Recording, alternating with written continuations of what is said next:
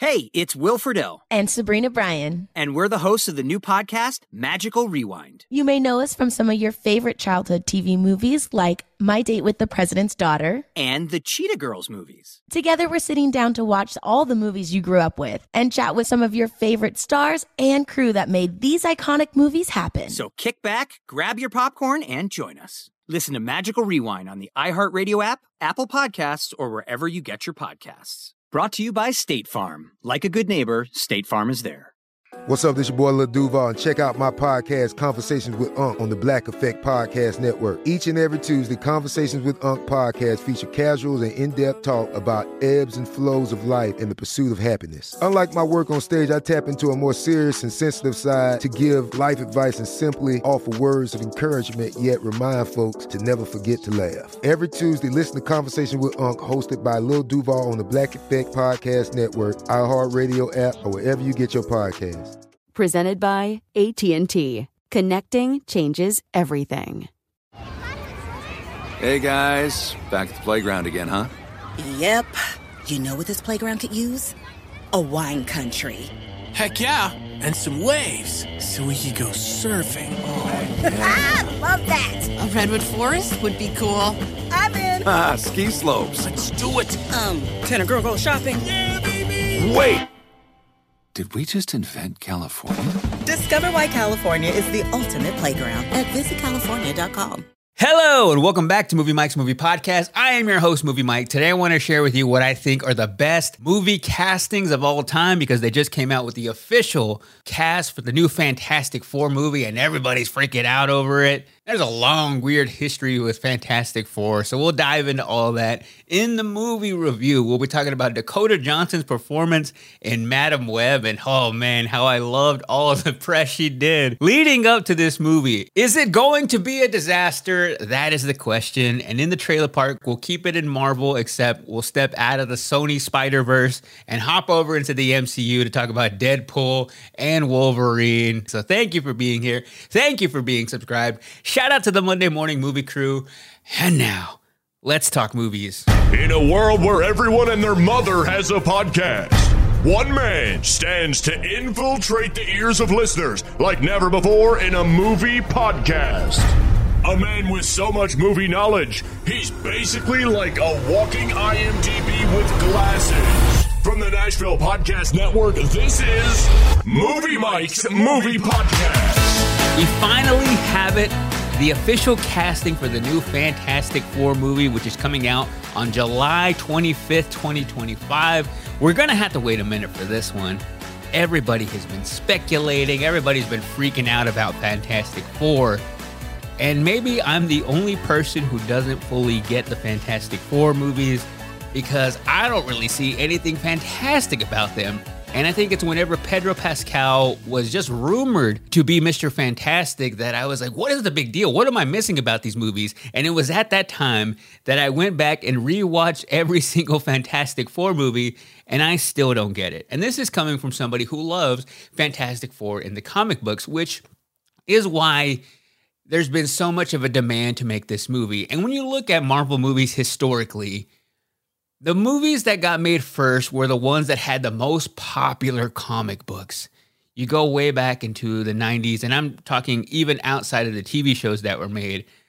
But they wanted to make the big properties have their movies first. That's why we got Fantastic Four. There was a movie in the 90s that never came out because it was so awful. But that's why we got the Hulk first, the X-Men, and of course, Spider-Man, because those were the best-selling comic books, the ones everybody loves. So naturally, you want to make movies about your most popular heroes first. And that is also what led to the history of the MCU, because Marvel was selling off all of their big properties left and right because they weren't the Marvel that they are now. They weren't acquired by Disney. They were struggling to stay alive because the movies historically didn't perform well at the box office. So Marvel had to go and sell the movie rights to different studios. They sold movies off to Fox. They sold them off to Sony. And the ones they kept for themselves were the less popular superheroes. So if you look at the MCU, which started in 2008 with Iron Man was by no means one of their most popular characters, but it was really all they had the rights left to. So then they started building their empire.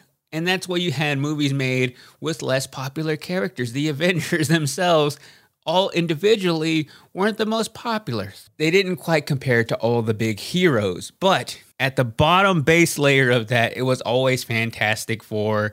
They were the first superhero family. And the thing that really set them apart, and much like a lot of the Marvel superheroes, was that they had flaws. They got put into situations that everybody on the DC side didn't have to deal with. Fantastic Four had to deal with money issues. Their headquarters would be taken away because they couldn't afford rent. And they went through all these real life things and they placed them in New York City, so it felt very real. And they had a lot of comedic elements to them. That is why I think young readers grasped onto the Fantastic Four so much. And their superpowers were very elaborate. You have Reed Richards, aka Mr. Fantastic, who his body is essentially elastic and he can stretch out and do all these weird things. You have Sue Storm, aka the Invisible Woman. You have Ben Grimm, aka the Thing. And then you have Johnny Storm, aka the Human Torch. And the villain is Victor Von Doom, aka Dr. Doom. And the thing about all these characters is they are so cartoony. They're great in the comic books, but it's such a hard movie to get right because of that. I love Mr. Fantastic, but when you put him onto the big screen, it looks incredibly cheesy. And the Thing is also very hard to get right with the aesthetic and the look of the Thing. But I would think that they didn't really have the idea of turning this into a live action franchise at the point of conception.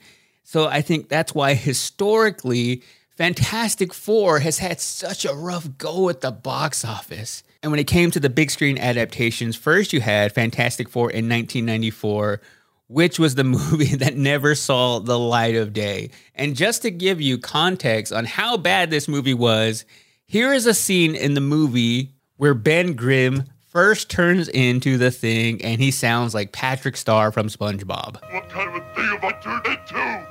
Reed? What have you done? What have you done? Look at me!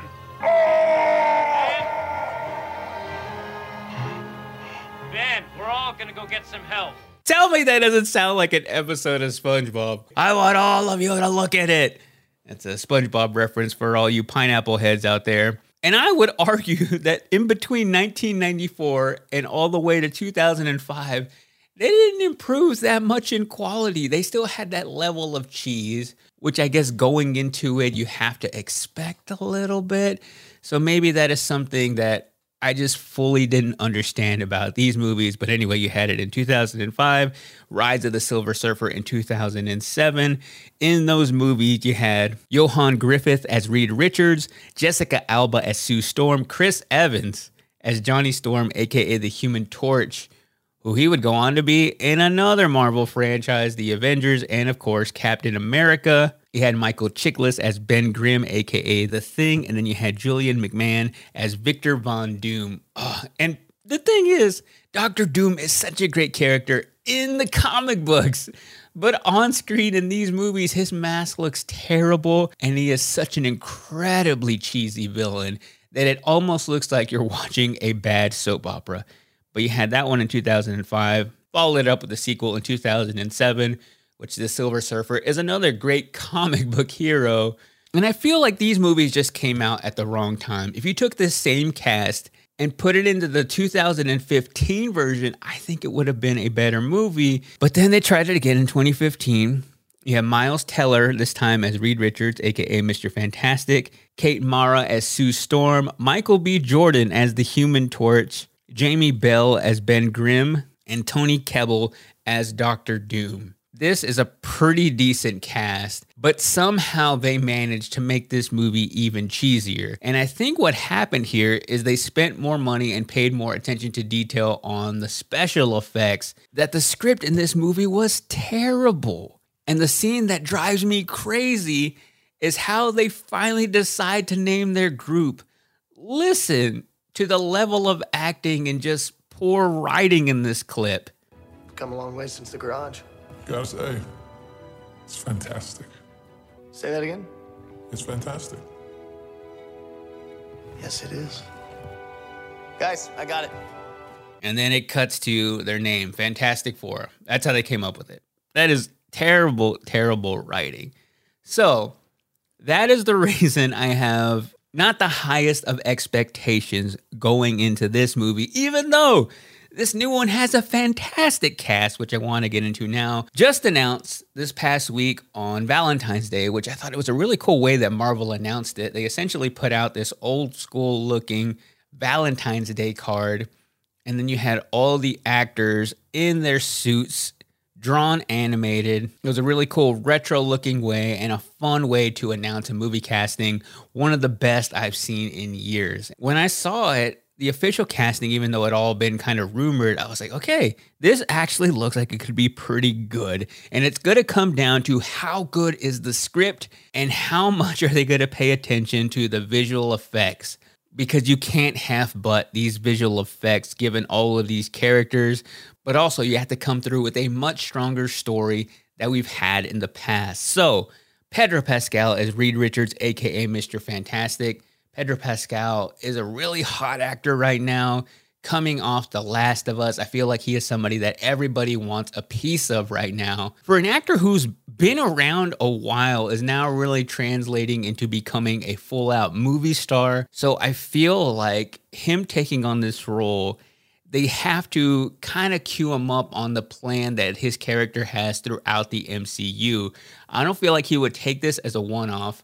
I feel like they had to offer him a multi-movie deal to connect him in the MCU. So whether it be more Fantastic Four movies or also cameos in the new Avengers movies or Secret Wars movies, which the Fantastic Four are probably going to play a bigger role in those movies given that we don't really have any Avengers anymore. I was just rereading Secret Wars, and it really made me excited to see a more refined Reed Richards, which is what you have in that Secret Wars. Or yes, he is super smart like he has been depicted in movies, but also has some internal struggles and things going on in his mind. And I feel like Pedro Pascal could be the person to bring that out in Reed Richards. As Sue Storm, aka the Invisible Woman, you have Vanessa Kirby, who maybe I kind of missed a boat on her, but it's really been in the last year that I've been more familiar with her and enjoying her performances in movies like Mission Impossible: Dead Reckoning. I thought she was really good in that. And in Napoleon, even though I didn't love that movie, I thought her performance was great. That movie, I could care less about Napoleon. I cared more about her character, which was the wife of Napoleon. So I feel like she's also on the rise right now. And she has shown me in two different types of movies that she can do action and she can do drama. Put those two together and we have her as Sue Storm in Fantastic Four.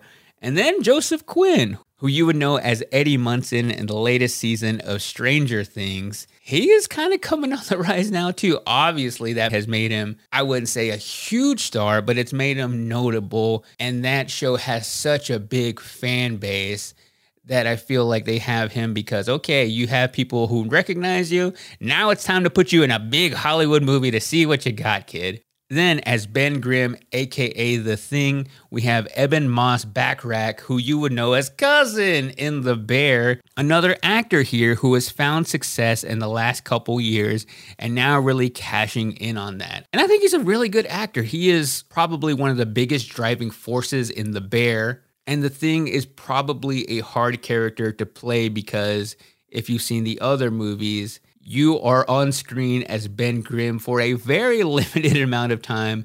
Then your role translates into voice acting. They'll probably have him stand in as The Thing, kind of like they did Mark Ruffalo as the Incredible Hulk, put some big suit on him, put some tracking on his face, and then use his movements to, I would hope, impose on the character. That way it has a little bit more of a human feel to it and not just look like a big clump of rocks like The Thing is. So maybe that'll work, or maybe they'll just go back and make them as comic accurate as possible. So I like the cast. It looks promising.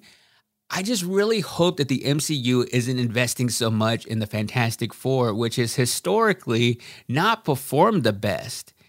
And if you're in a situation where you're looking for your new Avengers, you're looking for your new team for everybody to root for, but most importantly, pay money to go see in theaters, that has me a little bit worried. Now, let's get into some of the best castings in movie history. since we're talking about superhero movies, I'll kick it off with a couple that I have at the top of my list. And I think this one might be hands down the most important movie casting of all time. And it is Robert Downey Jr. as Iron Man. First movie came out back in 2008. Jon Favreau, who directed the movie, saw Robert Downey Jr. in Kiss Kiss Bang Bang and thought his wit, his charm, his depth would be perfect for Tony Stark. And this is back when Marvel was not what we know it to be now. And this was so essential going down the line because at the forefront of the MCU and really the heart of the entire Infinity Saga was Robert Downey Jr. as Iron Man. He threw the entire MCU on his back and carried it. If you put Iron Man in any of the Marvel movies, it would instantly make it a better movie. He proved it. And not only that, he got paid. And they realized that because he made millions and millions of dollars as Tony Stark and Iron Man. So much so that if the MCU ever gets desperate again and they need that money, they are going to bring it back sooner than we want because he is so good at it. And I think Iron Man is one of the most iconic and important characters in modern cinema and has made billions of dollars at the box office. And it was also a bit of a risk to cast Robert Downey Jr., who had had issues in the past and had gone through stuff and was seen as kind of a risky choice to base your entire movie studio on. This is going to be the guy at the forefront of everything, but it worked out perfectly. So at the top of my list, I'm not going to rank these all in order, but that is such a big, important part of the history of Marvel for over a decade and has left such an impression that without that, Marvel would have been much like it'd been before, going bankrupt and not being able to cash the check. So Robert Downey Jr. as Iron Man, one of the best of all time. Along those same lines, before there was Iron Man, there was Wolverine. Hugh Jackman as Wolverine is incredible, and I'm going to get into the Deadpool Wolverine trailer later. And the crazy thing about this is Hugh Jackman actually wasn't the first pick for the role. Dougray Scott was initially cast as Wolverine, but he had to drop out because he had scheduling conflicts.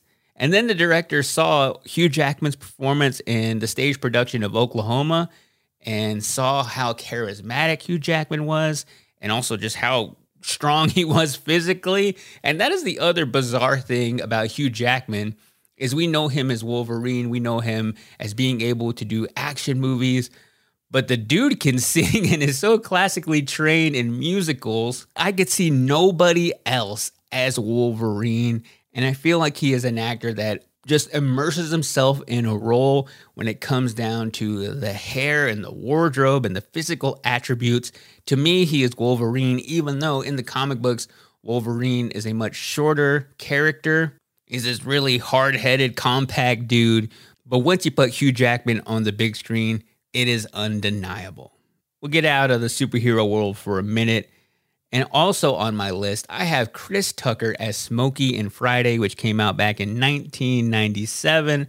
The way Chris Tucker got this role is the director Gary Gray saw Chris Tucker doing stand-up and thought, man, I could use that guy in my movie because he's very energetic. He's so charismatic. I just love listening to Chris Tucker talk with all the inflection and emotion in his voice that it just makes me laugh. And the reason I feel like this is one of the best movie castings of all time is because whenever a sequel gets brought up, everybody wants to know if he's going to come back as Smokey.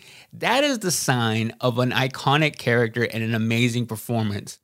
Because they've made a lot of sequels to Friday, but Chris Tucker has not returned. And when they made that movie, the actors didn't make a whole lot of money. It was essentially an indie movie that ended up being such a hit that you think it's crazy that he probably only got paid maybe a few $1,000s to be Smokey. And they also filmed that movie so fast that for these actors' lives, it was just a little slice of their year, a little slice of time that has lasted their entire career. But Chris Tucker is fantastic as Smokey. I've watched that movie countless times and he still makes me laugh one of the best movie castings of all time. We'll get out of the 90s, move over to the 2000s, into a holiday movie. Will Ferrell as Buddy the Elf in Elf in 2003. And the thing about this casting that is impressive is that Will Ferrell was not at the status that he is now back in 2003 when he was cast and this movie came out. Jon Favreau, who directed this movie, another name we've heard on this list before as a director, he was really just a big fan of Will Ferrell from his Saturday Night Live performances. So to cast him in this movie, much like we've seen historically through this list, was also a bit of a risk because he wasn't a household name. The studio wanted somebody more recognizable, but Jon Favreau, being the amazing director he is, saw the vision that Will Ferrell is Buddy the Elf. He has the comedic timing, he has the look, he has what we need to make this movie work, and he was completely correct. So a great move on Jon Favreau's part, but also the reason I consider it to be one of the best movie castings of all time is because it catapulted Will Ferrell's comedic career in movies. So he went from having supporting roles in movies like Old School to having a slew of starring roles in comedies through the 2000s and into the early 2010s. And this was the movie role that made him undeniable in Hollywood. We'll get out of family Christmas movies and move way back into the 80s in horror. Robert Englund as Freddy Krueger in A Nightmare on Elm Street back in 1984. Robert Englund just has the look, even when he's not wearing the Freddy Krueger makeup. All I can see in his face is Freddy Krueger, which I imagine is both a blessing and a curse because I feel like he loves the Freddy Krueger character. He goes to Comic-Cons, he does all these things because he is dedicated to the fan base. But I have to imagine that gets a little bit hard because Freddy Krueger is known as being a pretty vile, unattractive character. So to be associated with that day after day when you go to the grocery store has to be pretty tough. But also, you are one of the most iconic horror characters of all time. So I think the two probably outweigh each other when it comes to how Robert Englund was cast as Freddy Krueger. Director Wes Craven just saw him in a television miniseries, and he saw his ability to bring a sinister presence to a character, and he also thought that his charisma and physicality would be perfect for Freddy Krueger, which I feel like is a pretty demanding role based upon the mind frame that you have to be in to do some of the things that Freddy Krueger does, have that comedic timing as well, because Freddy is a funny character, even though it is a horror movie, and then also have the look that makes it believable without being completely cheesy. I could see no one else as Freddy Krueger. I mentioned recently that it's probably time to remake A Nightmare on Elm Street. I'm at the point where I just want to see all of the original horror characters do movies where they are just aging. They kind of did it with Halloween in the most recent installments. Do it with Freddy Krueger, an aging Freddy Krueger having a little bit of a harder time killing people in their sleep. Next up, from 2009, I have Christoph Waltz as Hans in Inglourious Basterds. I think this is one of the best movie villains of all time.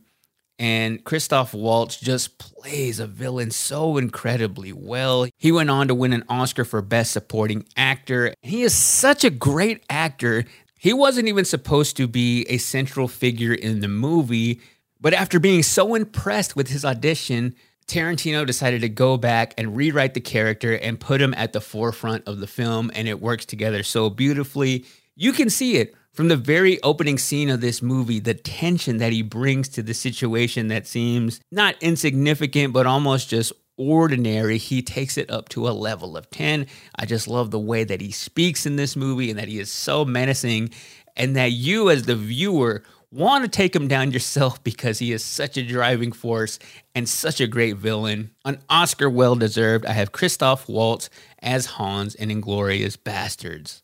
Also on my list, going back to the 70s, Harrison Ford as Han Solo in Star Wars. And it's him more so than any other actor in this movie. No disrespect to Mark Hamill, but I think he's not the only actor I could see doing that role justice. And Carrie Fisher, R.I.P., is fantastic and iconic as Princess Leia. But I think without Harrison Ford as Han Solo, these movies would not have had the same effect. And I also just love the story of how Harrison Ford was cast in the role. He really wasn't pursuing acting as you would think to land a role like this. He was already in his 30s, but he was working as a carpenter. And he ended up getting an audition with George Lucas. They had worked together on American Graffiti. So we actually brought in Harrison Ford to read lines with other actors who were auditioning for different roles in the movie. And then George Lucas was impressed by how Harrison Ford was portraying Han Solo and thought, that is exactly what I envisioned for this character. He's rugged, he's charismatic, he has the essence of Han Solo that we need. And initially, Harrison Ford was a little bit reluctant to take the role. Again, he was working as a carpenter for Lucasfilm. He wasn't really trying to be a full-on Hollywood actor, and then decided to accept the role and went on to become an icon in film. From this, he did all the other Star Wars movies. He went on to be Indiana Jones. I mean, for an actor like Harrison Ford to be not one, two, but like three super iconic characters in film and get his start so much later in life in his 30s, which is inspiring to me, somebody who is 32, going to turn 33 this year, just shows you that don't compare yourself to others. Don't think you have to be on some kind of a timeline and think, oh, I'm 30 or I'm 40, even if I'm 50, I couldn't start this now. You go through history and see people who made it later in life because they were just good at what they did, because maybe they waited at the right time. I don't always believe that good things come to those who wait. I think good things come to those who go out and try and find them, but also have the patience to take rejection and the drive and determination to keep trying and trying again when things don't work out. So the waiting is kind of the byproduct of all the hard work that you actually put in. But to know that you could be in your 30s and still the greatest things that you will accomplish are still ahead of you is inspiring to me. I see that as Harrison Ford and Han Solo in Star Wars. That is why I included him on this list. We'll run through some more a little bit quicker. Of course, I got to mention Heath Ledger as the Joker in The Dark Knight. I don't need to go in extensively why I think that is. You've heard me rave on and on about Heath Ledger as the Joker on this podcast time and time again, but it would be a discredit to his performance to not include him on this list. I would also include Judy Garland as Dorothy Gale in The Wizard of Oz back in 1939. Along those same lines, I would also have Gene Wilder as Willy Wonka in the original movie, because I wasn't that familiar with Gene Wilder and all the amazing work he has done in comedy, from Blazing Saddles, See No Evil, Hear No Evil. Just a couple of my favorites, which those movies came out after Willy Wonka, but he is an actor that I feel like a lot of people might not know all of his other work, or even in Young Frankenstein. The list goes on and on with how many great movies he has starred in. And it's because of this role as Willy Wonka being one of the most iconic out of all of them, that if you were just a surface level movie fan, maybe that's the only one you know him for, which is fine. But I also think it's because he did such a great job at portraying that character and making him iconic. And it's because of the wardrobe, but it's also because of his performance and the way he played the character that has this odd charm to it. Also like this weird sinister vibe, all the quirks that he incorporated in Willy Wonka that would go on to be replicated and imitated, sometimes poorly, with Johnny Depp and Timothée Chalamet. It's because of Gene Wilder. So the impact he has had on the role is why he is undeniably one of the best movie castings of all time. And then in the 2000s, I'm going to put Daniel Radcliffe and Emma Watson both being cast in Harry Potter, which they kind of had similar roads to being cast in these movies. The books were obviously incredibly successful, so casting was extensive. They literally just had open casting calls trying to find kids who could play these characters. And Daniel Radcliffe was somebody who the filmmakers were impressed by, not only his performances and some other things he had acted in, but also how he resembled and looked like Harry Potter in the books. It was almost like the best of both worlds, because even though he was a kid, he was really smart and articulate, and could easily play the role, but he also actually looked like Harry Potter. So he was almost destined to play the character. And then with Emma Watson, along the same lines with Daniel Radcliffe, they were impressed by how confident she was, how smart she was. She had this natural acting ability that aligned with the character of Hermione. Now, you probably ask why I didn't include Rupert Grint as Ron Weasley. Again, I think that is a casting that I could see somebody else in that role. I think there's an alternate timeline somewhere where somebody else is cast in that role and it's actually the right person meant to be playing his character. And we're living in the timeline where Rupert Grint played Ron Weasley. I don't even know who Rupert Grint is, but that's probably just me. And finally, let's go all the way back to superhero movies. I have J.K. Simmons as J. Jonah Jameson in Spider-Man. And he is one of the only characters in Spider-Man who has constantly been the same person. J. Jonah Jameson was not only in the Tobey Maguire Spider-Man movies, but he is so good that they brought him back as J. Jonah Jameson in the Tom Holland Spider-Man movies. He was cast after director Sam Raimi saw his performance in a movie called The Gift, and they thought he had the perfect combination of humor and intensity, which... oh man, J. Jonah Jameson is all about the intensity and about that incredible haircut. J. Jonah Jameson has a haircut that you can really set your watch to. But I think the most important thing about him is that big booming voice that he has when he's yelling about Spider-Man. J.K. Simmons captures that perfectly, and he is always one of the best things out of any Spider-Man movie. And to wrap this up, I had more on my list, and I'll go through them in about 30 seconds without a whole lot of depth, but just because I wanted to include them on this list. Here we go. Javier Bardem as Anton Sugar in No Country for Old Men, James Earl Jones as Mufasa in The Lion King, Al Pacino with Tony Montana in Scarface, Arnold Schwarzenegger as the Terminator in Terminator, Gal Gadot as Wonder Woman, Jennifer Lawrence as Katniss Everdeen in The Hunger Games, Robin Williams as the Genie in Aladdin, and Henry Cavill as Superman in Man of Steel. We'll come back. I'll give my spoiler-free review of Madam Web, and in the trailer park, we'll talk about Deadpool and Wolverine. Asking the right questions can greatly impact your future, especially when it comes to your finances. So if you're looking for a financial advisor you can trust, certified financial planner professionals are committed to acting in your best interest. That's why it's got to be a CFP. Find your CFP professional at letsmakeaplan.org. Do you love fashion? Do you love getting compliments on how well you're dressed? Are you always seeking the latest trends? Then we're talking to you. BostonProper.com is your fashion destination and the only place to go for all those nods, head turns, and new styles. No matter the day, season, or occasion, Boston Proper has what you're looking for. Sophisticated, confident clothing designed to flatter and get noticed. So visit BostonProper.com now and start creating your perfect wardrobe. Boston Proper. Wear it like no one else.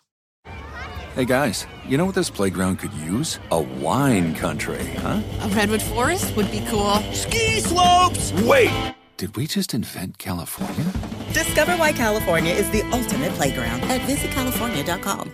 Oh boy. All right, let's get into it. A spoiler-free review of Madam Web starring Dakota Johnson. This is a standalone, quote-unquote, superhero movie. She plays a paramedic who discovers she has the ability to see into the future, and she's connected with these three other teenagers, and they are trying to avoid being killed by this really weird villain who has a long history with the mom of Dakota Johnson. And that is really all the story that is in this movie. Oh my gosh, okay, I'm going to compose myself.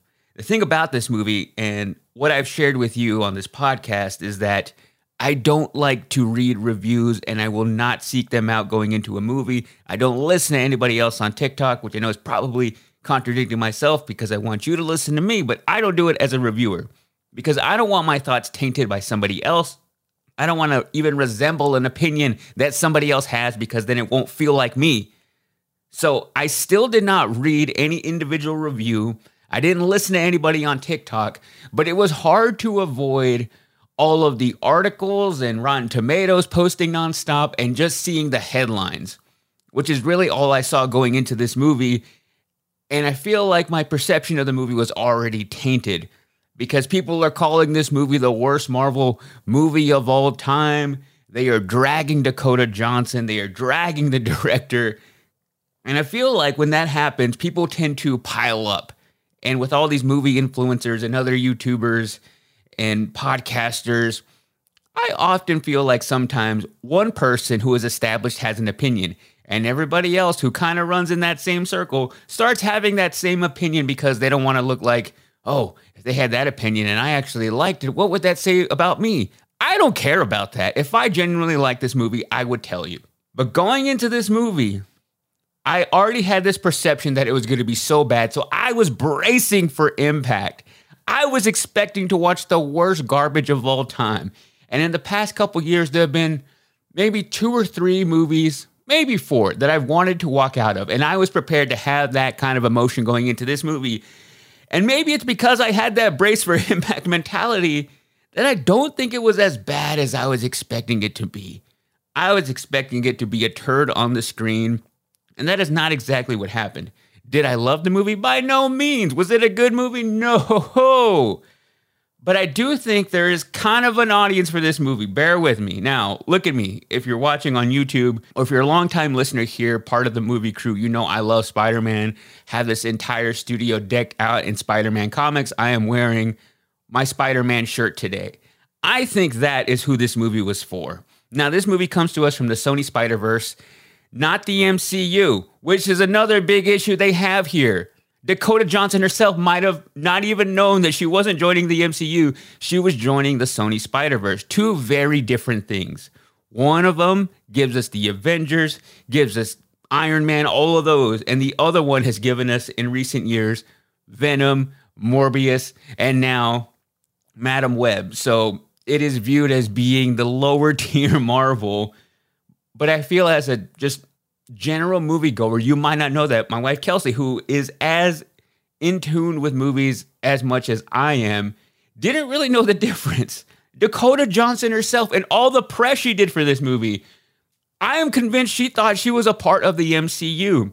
There's this whole theory going on of, is the Sony Spider-Verse kind of tricking actors into thinking they're joining the MCU, thinking they're going to be in a Marvel movie and have the same kind of prestige that comes along with taking one of those roles. I don't think that's completely true because there has to be agents, there has to be managers, there has to be somebody telling these actors, hey, you're joining the Sony side, you're not going to be on the Disney side. But in all the interviews that Dakota Johnson gave, she was talking about how all the movies are connected. She's not that familiar with Marvel movies. She doesn't really know a whole lot of female Marvel superheroes. One of my favorite clips was somebody giving her an actual comic of Madam Web, and she was like, oh boy, because she is not familiar with the source material. I don't think she's ever watched a Marvel movie, to be honest. And I feel like that's also why some nerds like myself are a little bit hurt, because we think when actors take on these roles, they spend all this time doing research, reading comics, watching all the other movies. At the end of the day, they are actors. They are the elite of Hollywood.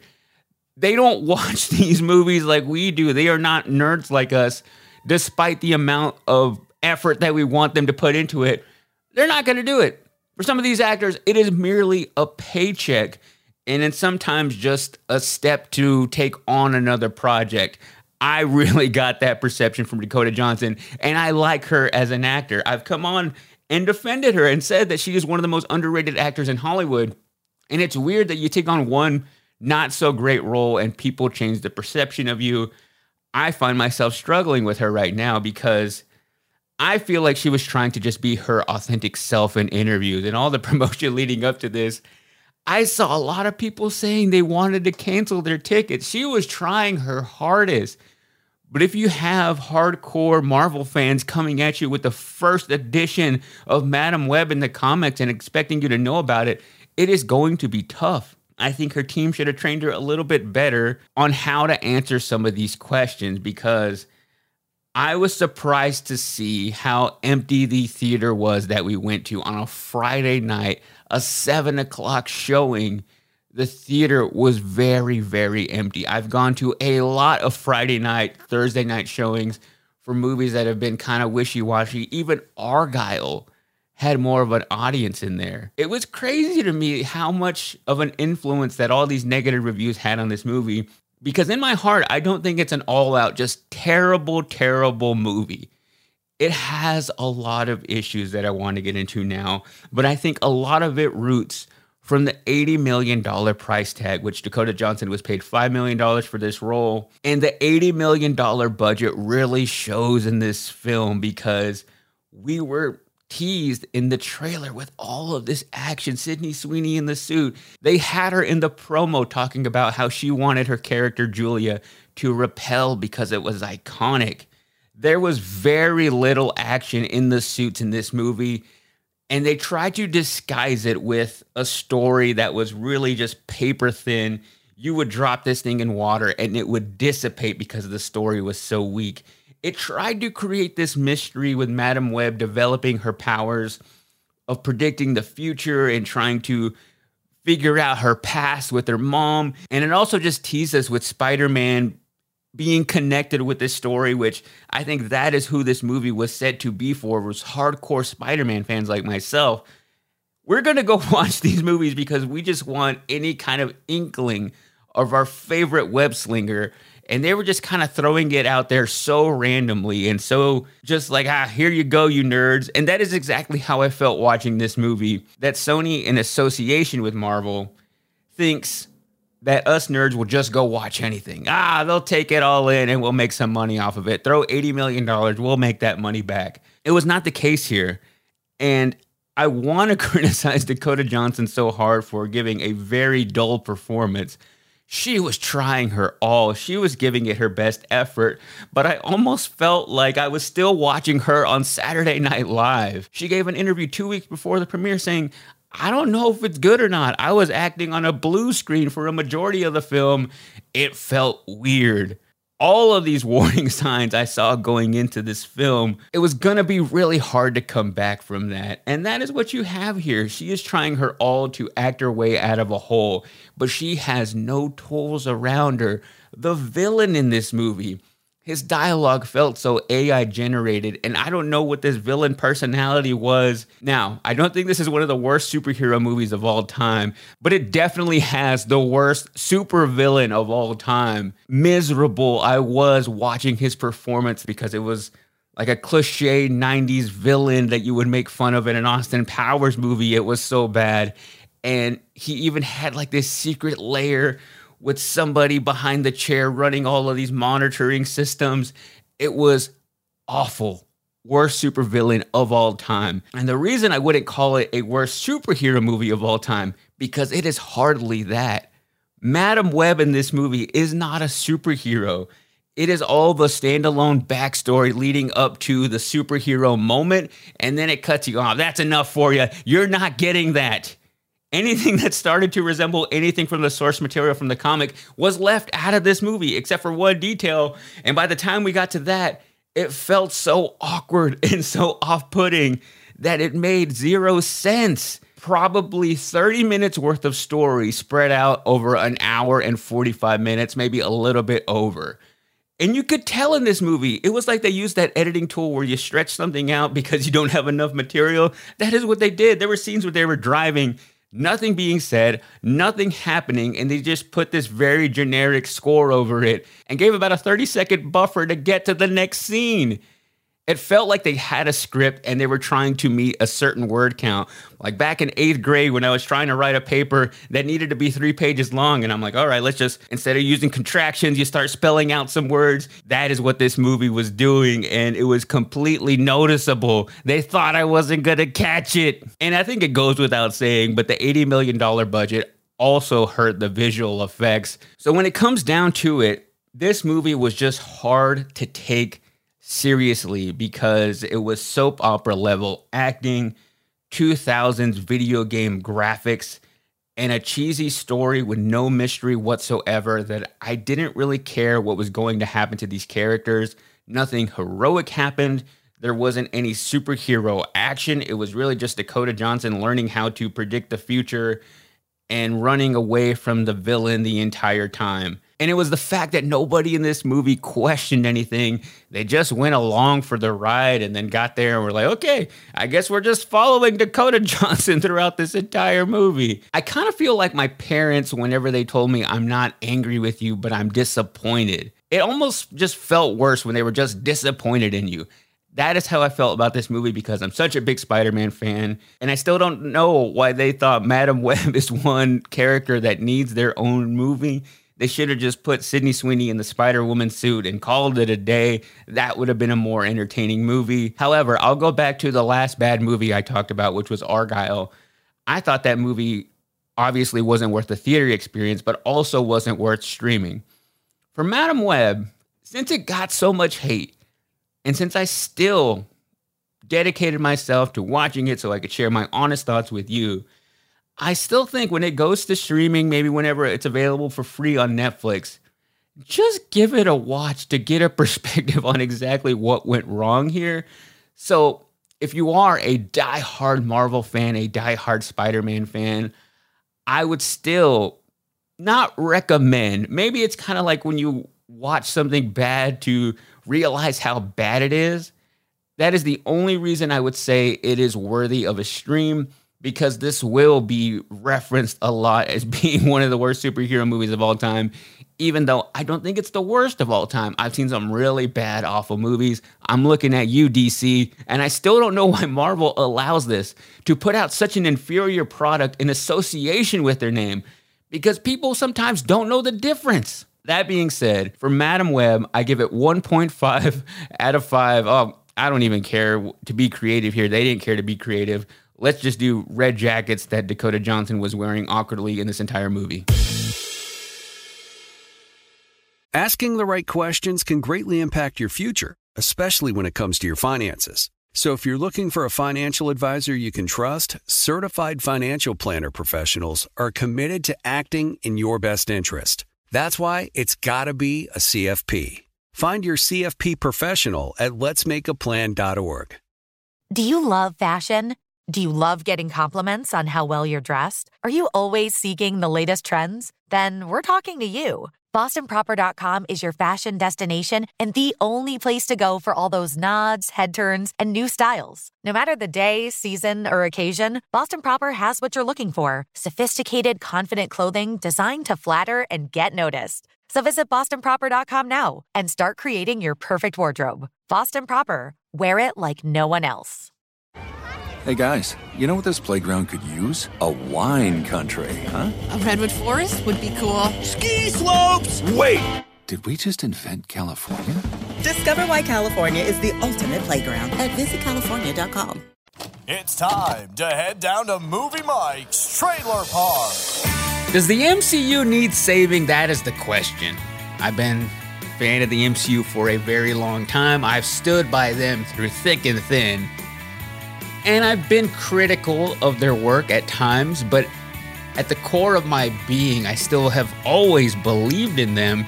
I don't necessarily think that they need saving.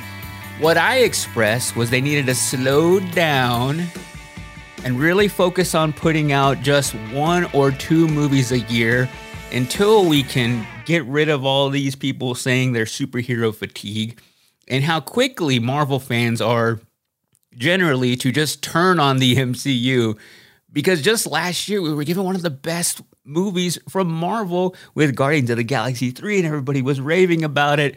And then they put out the Marvels in November and everybody's like, it's all over. It's all over. And now that the Deadpool and Wolverine trailer has dropped, everybody's like, the MCU is back. So what side are you on? I've always been on the Marvel side, but as big of a fan as you are, you always criticize some of the movies you don't love as much. But getting into Deadpool and Wolverine, there are so many things to be excited about. And if the MCU did need saving, this would be the movie to do it. Not only just this film alone, but I think it's going to set up an entire storyline in the MCU. So I'm going to get into all that. The movie is coming out on July 26th. And initially, I thought this movie was just going to be called Deadpool 3. now that it's Deadpool and Wolverine, that has me even more excited because he's going to play such a bigger role in this movie where I thought it could have just been a cameo. But now, oh man, there's a lot to dive into. So before I get into more about Deadpool and Wolverine, here's just a little bit of the trailer. Wade Wilson? Who's asking? Whoa, whoa, whoa, whoa, whoa, whoa, whoa, whoa, whoa, whoa. Is that supposed to be scary? Pegging isn't new for me, friendo, but it is for Disney. Wade, you are special. This is your chance. To be a hero among heroes. I smell what you're stepping in, Sensei. Your little cinematic universe is about to change forever. I'm the Messiah. I am Marvel Jesus. So this trailer had everything I was expecting from Deadpool. You have the humor, you have the naughty language, and you have the violence. And I think for me personally, the comedy in Deadpool is wearing on me a little bit. I know that's what people love about the character, his sarcastic humor, which was greatly reflected in the comics, and Ryan Reynolds does an amazing job at doing it. But I don't really want to go into another Deadpool movie to laugh. What I really find the most entertaining about these movies is the R rating and the commitment to really gory and really brutal superhero violence, which we don't really get anywhere else. I think that's what made the first movie so groundbreaking, was it showing blood and guts and being able to go there. And this is Disney's first R-rated Marvel movie now that Deadpool is no longer a Fox property, and it's Deadpool's introduction into the MCU, which is the other thing that Deadpool plays into a lot, is the total meta quality of all the movies and being so self-aware.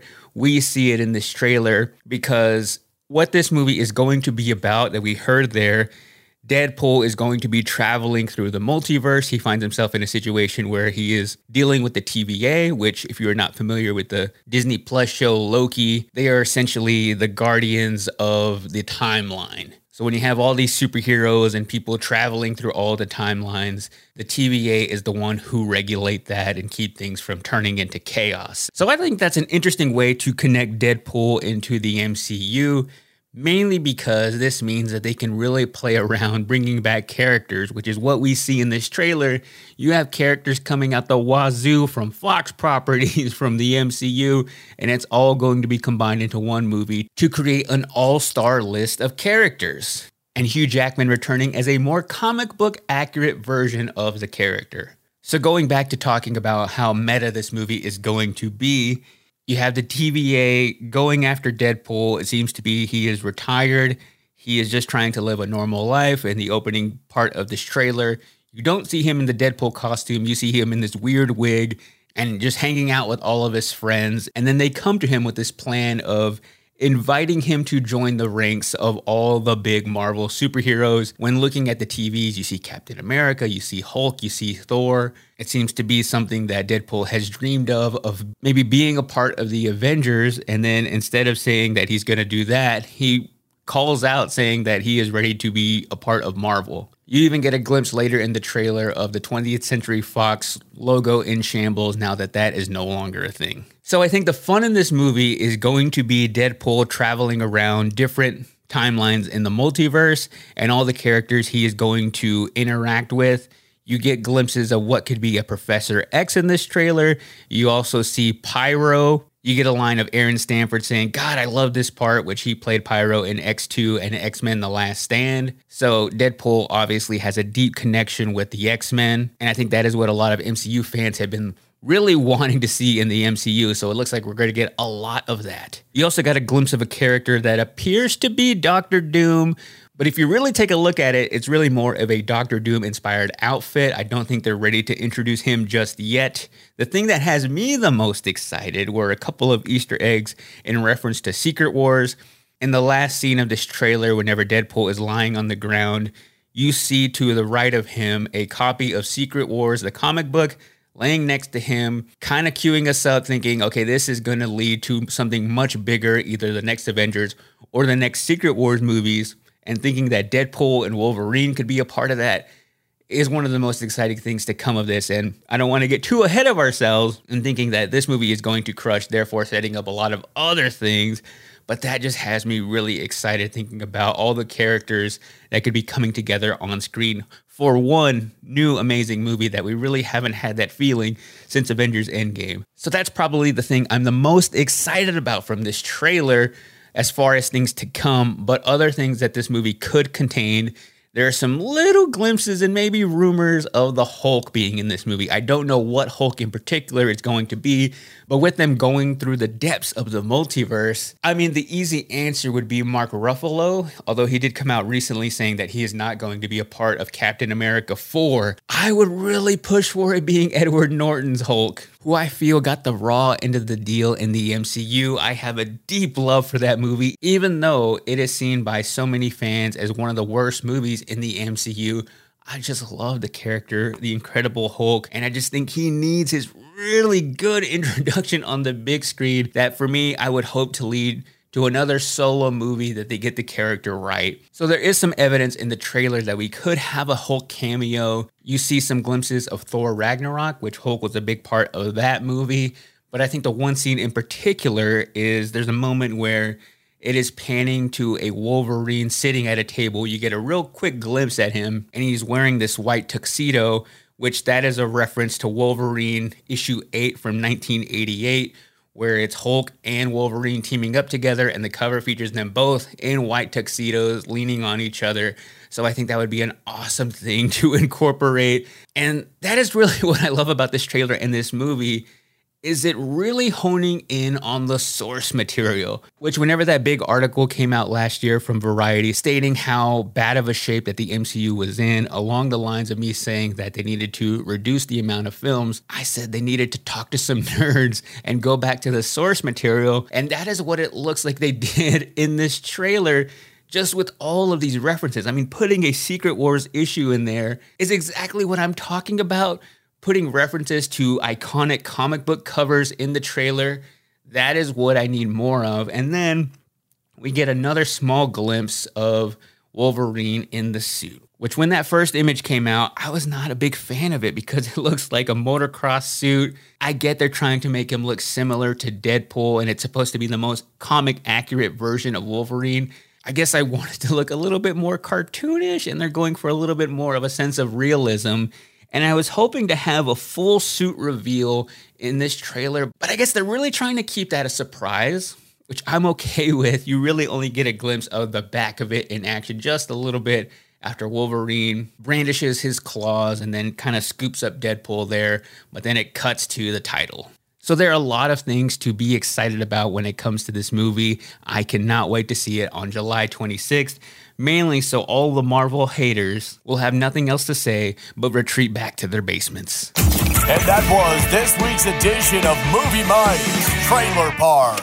And that is going to do it for another episode here of the podcast. Before I go, I got to give my listener shout out of the week. How do you get a listener shout out of the week? Well, you can DM me on Instagram, comment on my TikTok, Facebook page, or tweet me on X, and I have an email address as well. If you ever want to comment on something about the show or send me a possible topic, moviemiked@gmail.com. I also have a YouTube channel, youtube.com/MikeDistro, where I post individual movie reviews. And this week, I just want to shout out the director and editor of Sometimes I Think About Dying, which I reviewed on the podcast last week. They both reposted the reel I made about going to see that movie and sent me some really nice DMs. So shout out to Rachel Lambert and Ryan Kendrick for confirming that they enjoyed the question I asked at the end of that Q&A. If you missed that review and missed me playing the audio of that moment, just go back one in the feed or go check it out on my YouTube channel. Hope you have a great rest of your week, and until next time, go out and watch good movies, and I will talk to you later. Hey guys, back at the playground again, huh? Yep. You know what this playground could use? A wine country. Heck yeah, and some waves so we could go surfing. Oh, yeah. Love that. A redwood forest would be cool. I'm in. Ski slopes. Let's do it. Can a girl go shopping? Yeah, baby. Wait! Did we just invent California? Discover why California is the ultimate playground at visitcalifornia.com. For the ones who work hard to ensure their crew can always go the extra mile, and the ones who get in early so everyone can go home on time, there's Grainger, offering professional-grade supplies backed by product experts so you can quickly and easily find what you need. Plus, you can count on access to a committed team ready to go the extra mile for you. Call, click Grainger.com, or just stop by. Grainger, for the ones who get it done. Asking the right questions can greatly impact your future, especially when it comes to your finances. So if you're looking for a financial advisor you can trust, certified financial planner professionals are committed to acting in your best interest. That's why it's got to be a CFP. Find your CFP professional at letsmakeaplan.org.